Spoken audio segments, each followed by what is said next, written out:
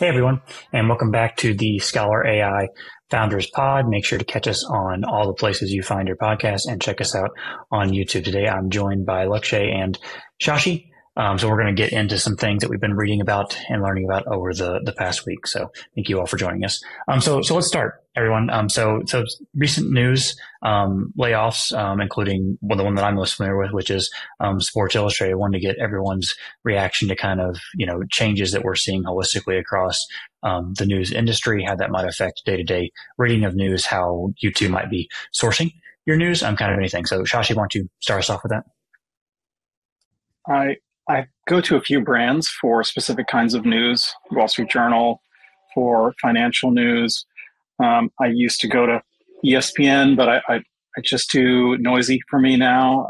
I prefer something more targeted, and I think we're heading into an era of kind of trusted experts anyway. So a few people I follow on Twitter, X, who provide kind of specific segments of news, and I think we all kind of unbundled news, and now are kind of personalizing our bundle of news from specific sources.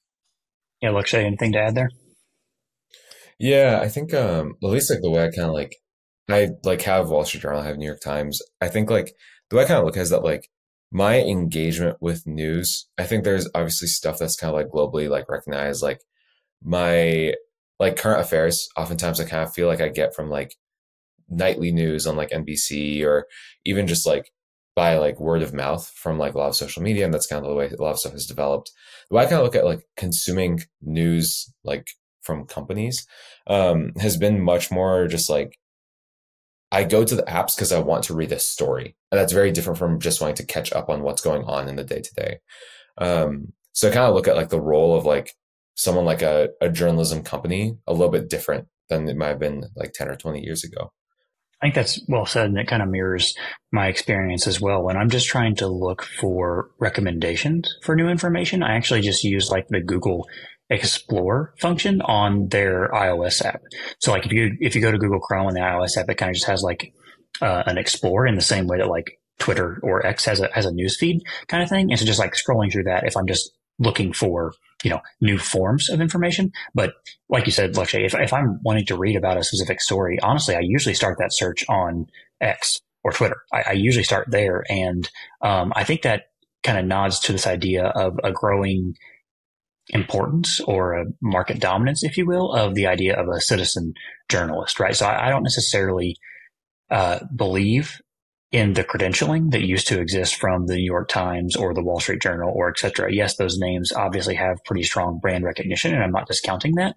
But when I'm looking for a news source or story, I'm relying much more on kind of the individual merits of the individual writer or kind of news creator versus the organization that they kind of quote unquote work for. And I realize that parsing those two things is difficult in most cases, but for whatever reason, I find myself gravitating more towards individuals, kind of independent of where they work, versus an institution first, and then simply finding who works for that institution and then kind of reading about them. Similar to how Shashi was referencing ESPN. I still follow a lot of sports writers that work for ESPN, but I'm never at ESPN.com or ESPN in the slightest. It's always kind of more this bottom up, information filtering versus the what I believe to be the kind of traditional top down. So, Damon, do you think that applies for science too? Do you follow a single science journal rather than kind of individual science?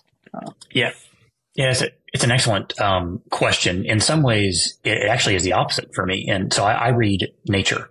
Meaning like I will on a almost daily basis, at the very least, 4 to 5 times a week, I'm just on Nature's homepage, and they have like latest, research articles. And so I'm just scrolling through that, picking out titles, that make sense, that are relevant to my field or just simply interesting from kind of, a first pass basically. And so I'm reading them like that. I actually find that is directly a result of two reasons. Number one, Nature kind of has the strongest brand name in science. So like I just assume that the work that goes into Nature is of slightly higher quality than of other particular journals. So it finds that they kind of publish on average the most interesting results. So I like that. I also find the layout of their website to be really encouraging of that kind of scrolling behavior, right? I can scroll it almost as if I'm scrolling like a news feed from a social media outlet, and I can kind of get it very rapidly. Other websites I've found, like Science, for example, science.org, as a contrast, are harder to navigate.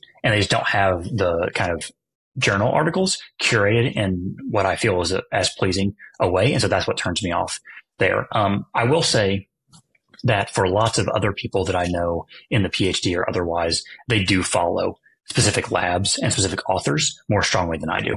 So I do think it's a little bit of personal preference when you're discussing it throughout science.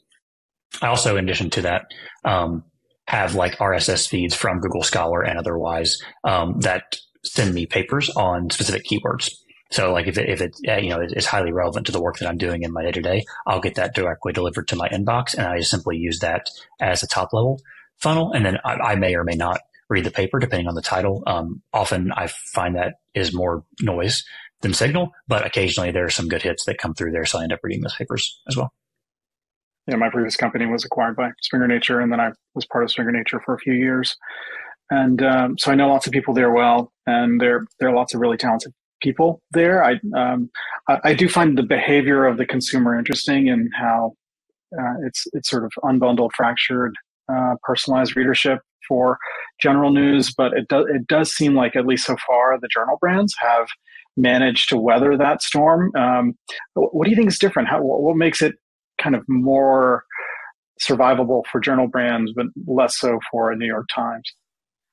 Yeah, it's a great question. I think I don't have a perfect answer, but my intuition is that because the bulk of those journal readers are using it as reinforcement for their professional reputation, it's important to them to bring along the credibility that is endowed by those institutions.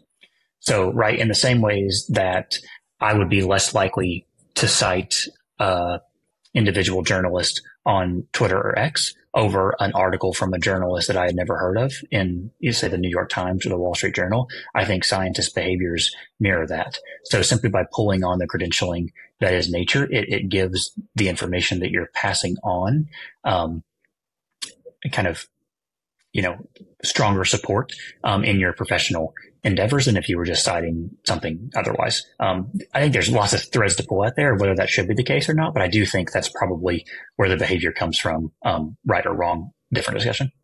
Yeah, I think it's interesting. Especially it's interesting. I always find myself in real time with the information on X or Twitter. And I think that's more or less less about credentialing. It's more about speed. Right? The other thing that we didn't necessarily touch on is how long it takes to travel through the editorial process at these legacy machines. In some ways, you could argue that's a good thing because it validates the information before it's actually released into the wild. But in many ways, for the things that actually are newsworthy, there's usually an urgency, right? It's natural disasters, it's extreme weather, it's sports events, it's other things that need almost real-time commentary in order to be relayed. Political commentary, obviously different, but you can imagine why the kind of speed of these new social media outlets kind of has an advantage over those legacy systems as well.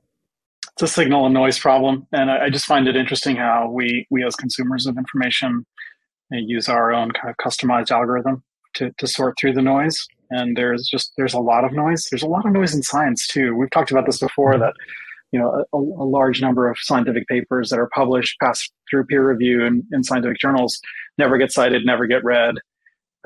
Consume a significant financial investment, whether that's a author pay, open access fee, or library subscriptions, where that article gets bundled in and sold to libraries. There's a huge amount of content that's just noise for most readers, and so I find that reader information consumption behavior interesting. Mm-hmm.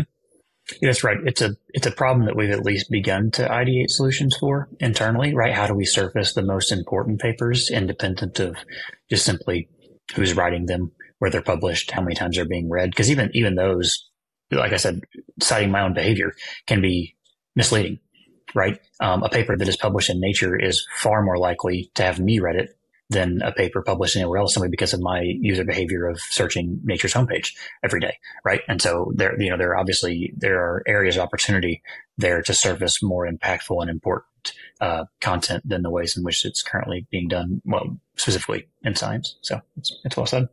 Moving on slightly, as we kind of begin to think about Scholar AI in 2024 with specific regards to how we're building our business and kind of matching our ideals with the macroeconomic environment that we're in. We continue to see VC funding falling, or at least VC participation falling. Shashi, you have any thoughts with regards to what that means, kind of holistically, and then maybe what it means for Scholar AI or doesn't? VC gets its money from limited partners, people who give money to venture capital funds. And the reason an investor would contribute to a venture capital fund is to generate an outsized return. Part of VC is that it's illiquid, so you expect an illiquidity premium, meaning a higher rate of return because it's illiquid than investing in something that you could trade right away, buy and sell the same day, the same week, even the same quarter. Venture capital doesn't have that profile. It's locked up. So the reason why an investor, a limited partner, would contribute capital to a VC is because of the high rate of return. VCs generally have not lived up to that high rate of return. That's one factor. Many VCs have just not produced a high enough rate of return to warrant continued investment. The other significant factor is obviously the higher interest rate from the Fed. That means you can get a 5% return on just cash and have no risk at all. And that's competing with venture capital returns as well as the stock market return, which is liquid. You can buy it, you can sell it, you can change your mind any day you want, and that creates a level of freedom that investors can enjoy while also getting a higher return in most cases than most VCs. So, given those choices, limited partners have decided to just contribute less money to venture capital. It's a logical choice. Should interest rates go down, should the Fed rate go down significantly, let's say to 2%, that would ease conditions dramatically on the venture capital community. You'd see more LPs going back into venture capital, and therefore those funds kind of being more readily available. What I anecdotally sense from speaking to lots of VCs is that there is a significant downside risk to letting your previous investments from the previous vintage go under. So the current capital that they have on hand is generally available to maintain the companies they've previously funded. There's also a big risk for a venture capital company to mark down their previous investments because that says basically we've lost your money to LPs. The horrible sign, LPs would then say, well, I would never give you money again.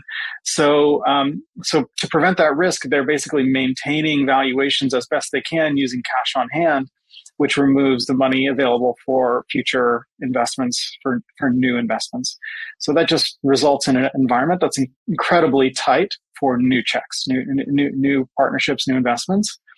At the same time, it's probably maintaining artificially the state of companies that their previous valuations, maybe they raised at an $80 million or $150 million valuation, and in reality today, if they got new money, they would be valued at 20 million or 30 million. There's a significant markdown effect that hasn't been marked to market, and therefore venture capital companies are in a way hiding some losses of poor investments while companies are being propped up and maintained, in some cases zombie companies that just don't warrant further cash, but no one's willing to kind of take it on the chin. And I wish that there was some kind of collective movement in which all of the VC community and all of the kind of venture-backed startup community just said, okay, we're going to eat this once. Everybody's going to take the hit at the same time. The whole industry is going to take the hit. We're all going to mark down. We're all going to kind of appropriately value these companies and let the ones close that need to close. By the way, there have been a significant number of startup shutdowns this year in the last 12 months compared to previous years. So that's the general sentiment in the VC and startup community from my vantage point. I mean, that's all really well said. I don't have a ton to add to that, truthfully, other than to say that as startup lifespan pre-IPO continues to elongate, which is a trend that we've seen recently, that may self-correct a little bit, but assuming that trend continues, that's another kind of restriction on liquidity, right? You're incentivized and you're in that startup, even startup founders or early employees, right, can't actually capitalize their equity in those companies until an IPO event or a secondary market kind of materializes. And so that is just another constraint on this liquidation problem that investors and kind of inside the startup ecosystem have. So it extends to not just investors, but founders, early employees, et cetera, that may not want to have the entirety of their kind of, paper net worth tied up in a liquid asset. So, Lakshay, any thoughts there? Yeah, I mean, nothing really specific to add. I think like again, having been relatively newer to this than the both of you, it's just been interesting watching it, I guess. And so I guess when I look at the risk assessment, I guess like the logic of everything is very, very sound. Like basically the way Shashi described it, like tracks entirely in my head. It's interesting kind of looking like with that in line with kind of like the techno optimism that like AI has brought, that VR has brought.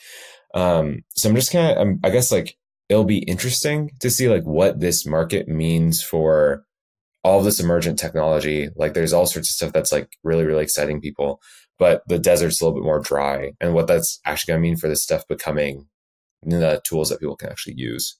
Especially since startups are traditionally the place that innovation, new technology becomes consumer products, or at least inspires consumer products.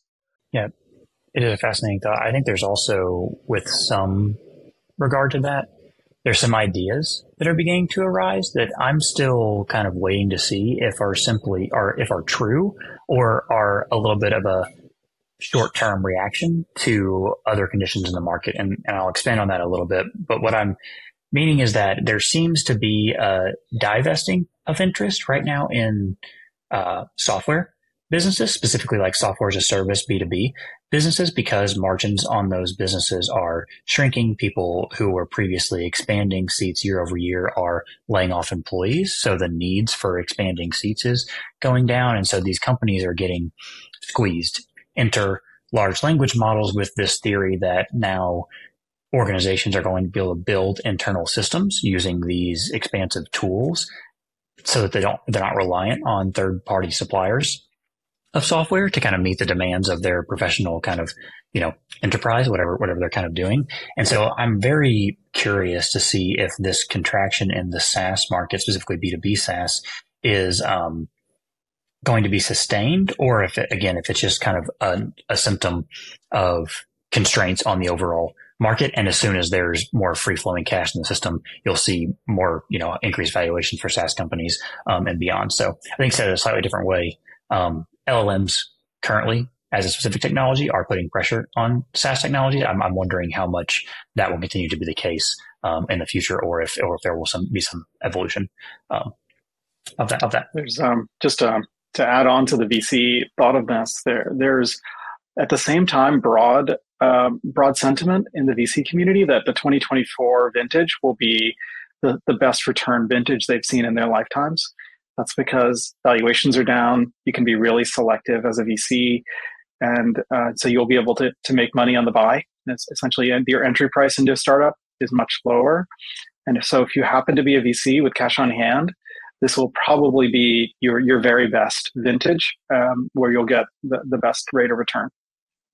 Yeah, that's a good point. If that we're in some sort of market correction for valuations, then right now will be the time to buy, especially if you imagine skating into a puck of more favorable, macroeconomic trends for VCs. It's true. It's true. In fact, we've kind of thought about that in ways that we've started evaluating companies in some of my other work as well. So yeah, it's fascinating time kind of in the event. I've actually just begun. This is not perfectly relevant, but it is in some ways. I just began Peter Thiel's book 0 to 1, and I'm not far enough into it to really make any claims, but a lot of the early indication is that companies, the truly transformational companies aren't built with incremental gains, right? In kind of these times of revolution, as Lakshay was indicating, with large language models, with a market correction of VC valuations, et cetera. So it does feel like in both the same times, a very challenging time on face value, while also being almost this perfect cauldron for massive potential. So I don't know, excited to be in the middle of it is all I can say. I'm very excited to be building in this space, especially with the business that is continuing momentum and that kind of thing. So, I think we positioned ourselves well to be able to weather whatever the short-term storm might be, and kind of, again, skate towards that puck of more favorable climate where we can really take advantage of that kind of changing landscape. Okay. Any other thoughts there as we kind of close that down? No. Okay. Cool. Well, I think moving on to a slightly different topic, we're hiring at Scholar AI specifically right now for founding front end engineer. And Josh, you kind of sent through some information on a trend that we're seeing both in engineering and kind of across various disciplines, in that remote employees are in some ways managing multiple full time occupations. And so, do you want to take us through some thoughts there? It's it's fascinating to see the cultural trend from uh, we moved from in office as the default pre COVID to remote suddenly kind of as the primary working mode. And then um, overemployment, multiple employment as a realistic option for many engineers. And with the supply demand constraints of everyone wanting to hire engineers, I think it's started to become sort of open. You know, this was a thing that engineers would have multiple jobs and wouldn't really make that known. And I think now we're starting to head into this space where if you have the supply demand dynamics in your favor as an engineer, you can openly say I'm going to be working two jobs. These are my two jobs, and have that be kind of understood and accepted by employers. I find that cultural shift and that dynamic really interesting. Obviously, we see companies like Elon's companies requiring people to go in person and try to, in a way, combat that and maintain that kind of full attention of the engineer that they're paying, and others kind of continuing down the remote path. Lakshay, I'm just curious from the engineer point of view, how do you see this kind of this cultural trend? Is it now kind of the norm or accepted for engineers to have multiple roles? Yeah, I mean, I think the remote conversation is interesting, especially like we've seen like the last couple months, big tech have now like you literally have to tap in your badge and like make your like presence like literally logged at the office. Because the obvious thing, at least like big companies, like, hey, like if you are working remotely, like now there's a productivity loss, right? I kind of look at it as that like most crucially for the employer, I guess, in trying to assess like whether something's valid or not, is trying to understand like the reason why their employees are working. Whether it's just like you're trying to earn a salary, like get your 40 hours and get your 40 hours out, get your salary, move on, versus like this person's kind of believing in this company's mission, like is very dedicated to the cause. The remote work kind of gives them the space to balance their life, like manage the other things they have going on while also trying to execute on what the company needs them to. Like, for example, I know I have friends who like they work in big tech, are very frustrated. And what they tend to do is like their remote work requirement. They go to the office, they tap their badge, they instantly leave and come back in the evening and tap it again to try and continue living a remote life because that's a little bit more friendly to just the way they want to live, right? It's more balanced. I think with regards to like, I haven't met a lot of people myself who are doing two jobs. I know a lot of people like, I mean, I'm one of them where like you have like the one main time job, you have like the passion project you kind of run on the side. And for a lot of folks, that doesn't necessarily mean tech. I know like friends who like full-time DJ in the afternoons or full-time bartend because that's what they love doing. And in those cases, I think like that's very, very accepted. It's just like, yeah, like you're an engineer, like it's very tech culture-y to like have like this like side passion, to have stuff that you work on the side that's outside the scope of tech. I would not think that in big tech, this double job thing is fully accepted. Like, I don't think you could go to like a Google manager and say like, hey, I'm starting a second job. But at least at like smaller companies where like the demands are a lot more specific and the contributions of an individual are much more important.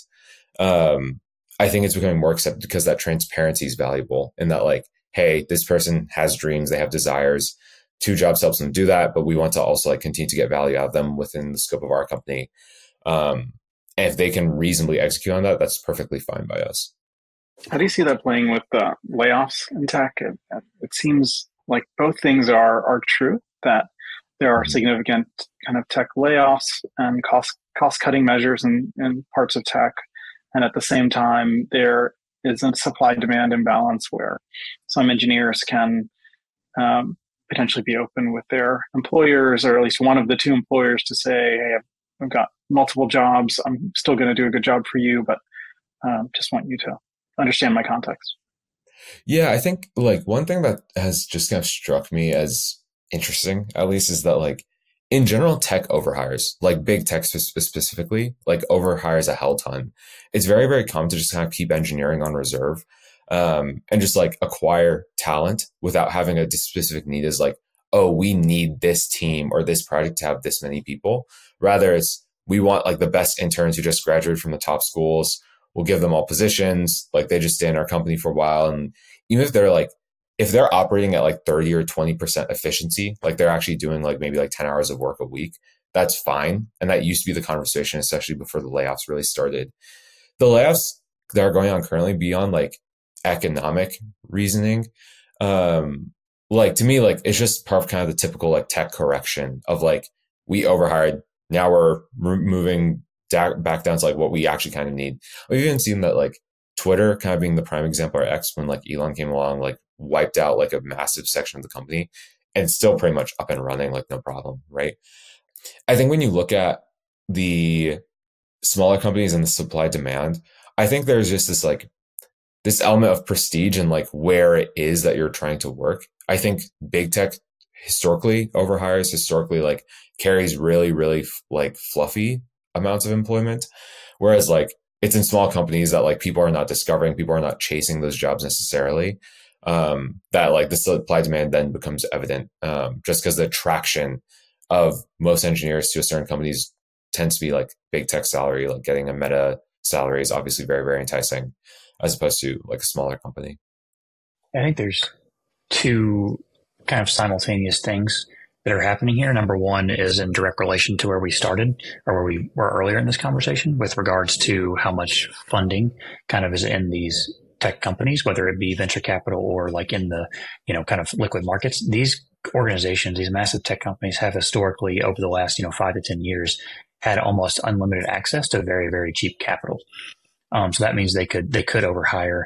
They could kind of be getting underproduction value from workers on an individual basis. And in some ways that was paying dividends because those other people weren't out building competing technology companies, right? If you bring in the best and brightest, they fundamentally work for you and not against you. And so there are some corporate initiatives that simply bring on talented people to sequester talent. And they're willing to overpay for those people because, that actually effectively influences their bottom line far less than if they were out building a competitor, right? And so we the merits of that can be debated, obviously, but I do think that that's a fairly kind of wide known, if not explicitly stated, goal of these companies. But I think the somewhat more interesting thread in all of this is from the employee's perspective. I think the alignment of incentives is a thing that employers have to keep in mind, right?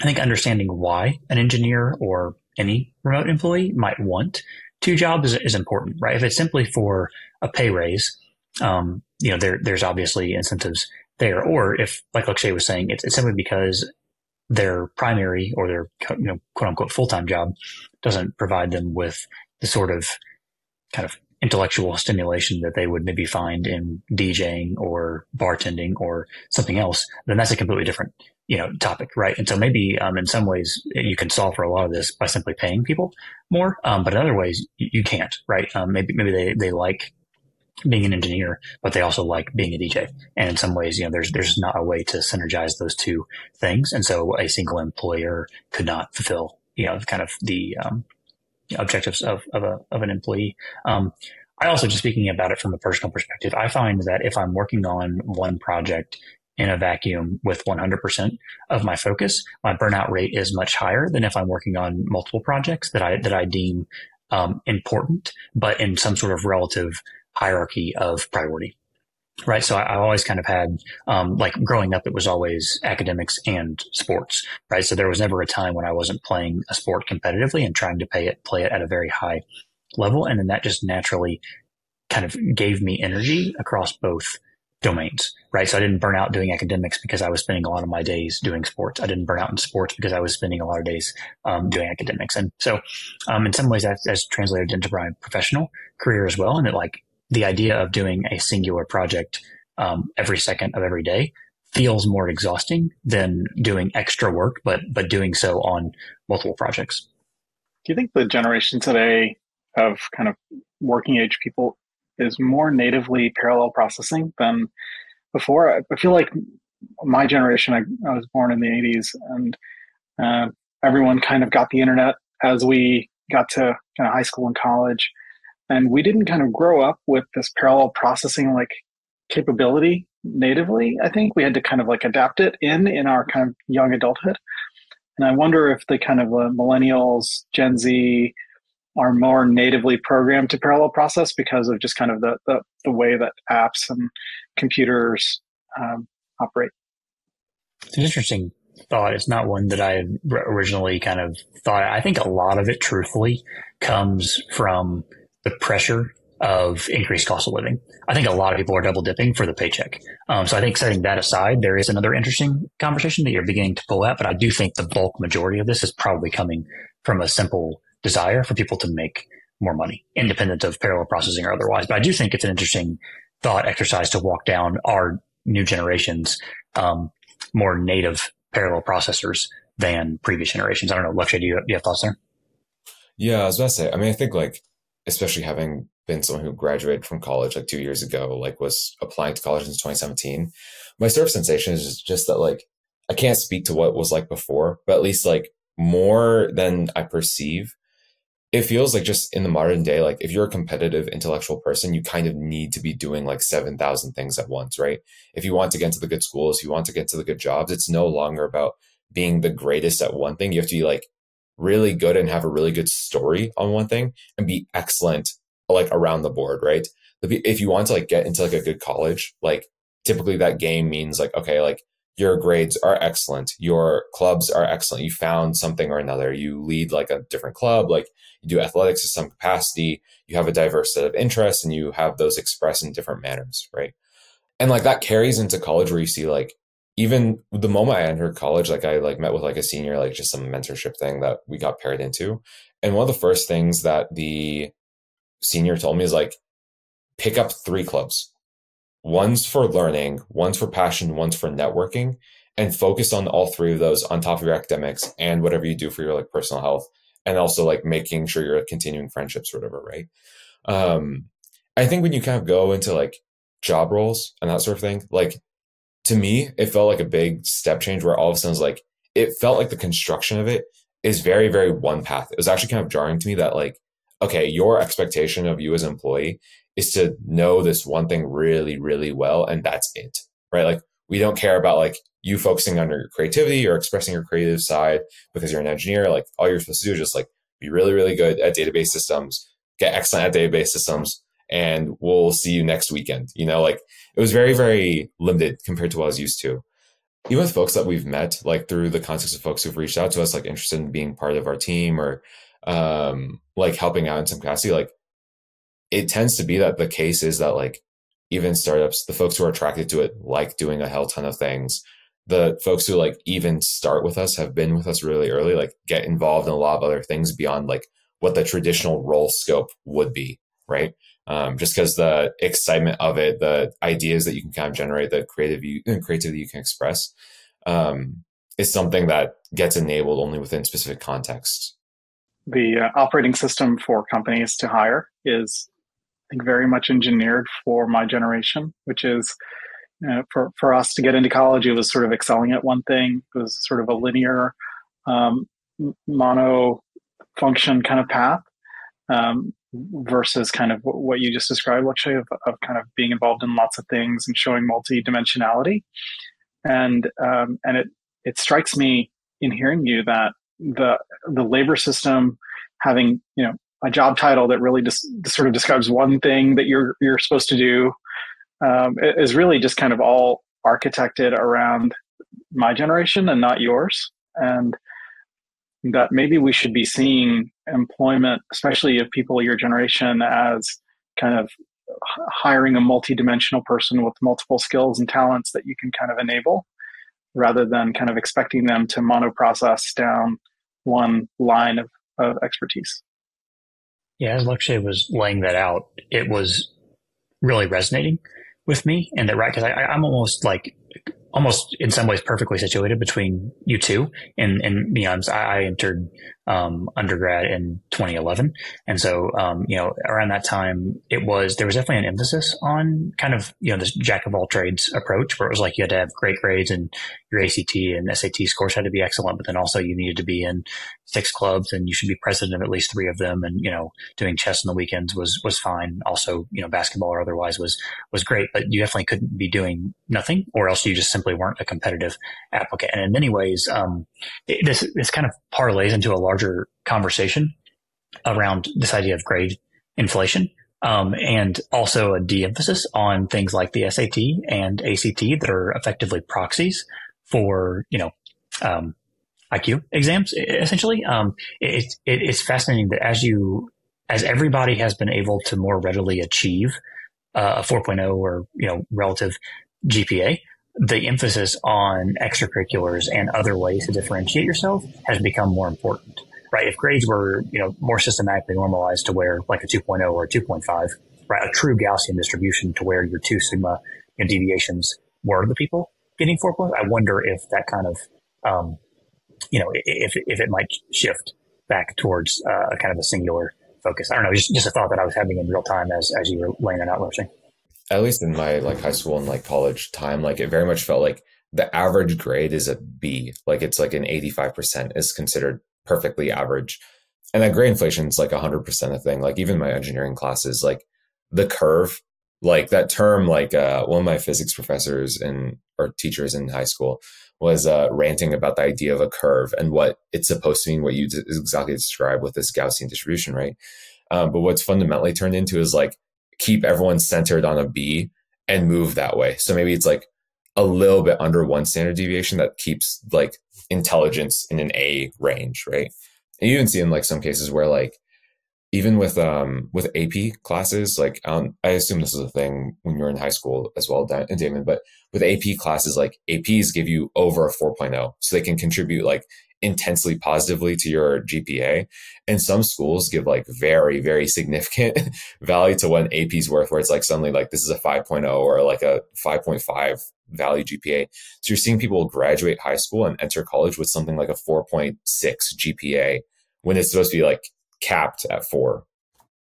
The 2 things we seem like we're trying to measure are work ethic and capabilities in each class. And all of these things feel in a way, proxies to get at those 2 things, including what college you went to, what brands you have associated with you in terms of, employers and awards and such. All of these things are intended to represent, I believe, your willingness to work and your ability to do that work at a high level with, training, skills, capabilities baked in.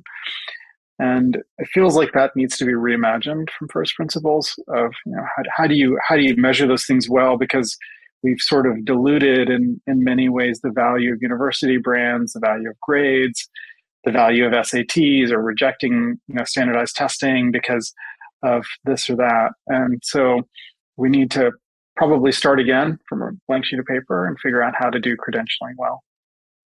I think that's right. I think it's incredibly well said. And I think that as people who are building a startup with the primary focus being the successful, building of the startup, I think it's an opportunity for us to do exactly that, to think about how do we bring the absolute best people into our organization and allow them to be creative and multifaceted and work on the problems that interest them the most while still providing kind of an ultimate value add to our users. So anyway, this is fun. This is a lot of fun. Really great conversation. We're going to cut it off today. We've got some other things we've got to run to, but thank you all as always for joining us on the Scholar AI Founders Pod. Please find us on all the usual podcast locations. Leave your comments in the sections below. We'd love to engage, love to kind of answer any questions you all have.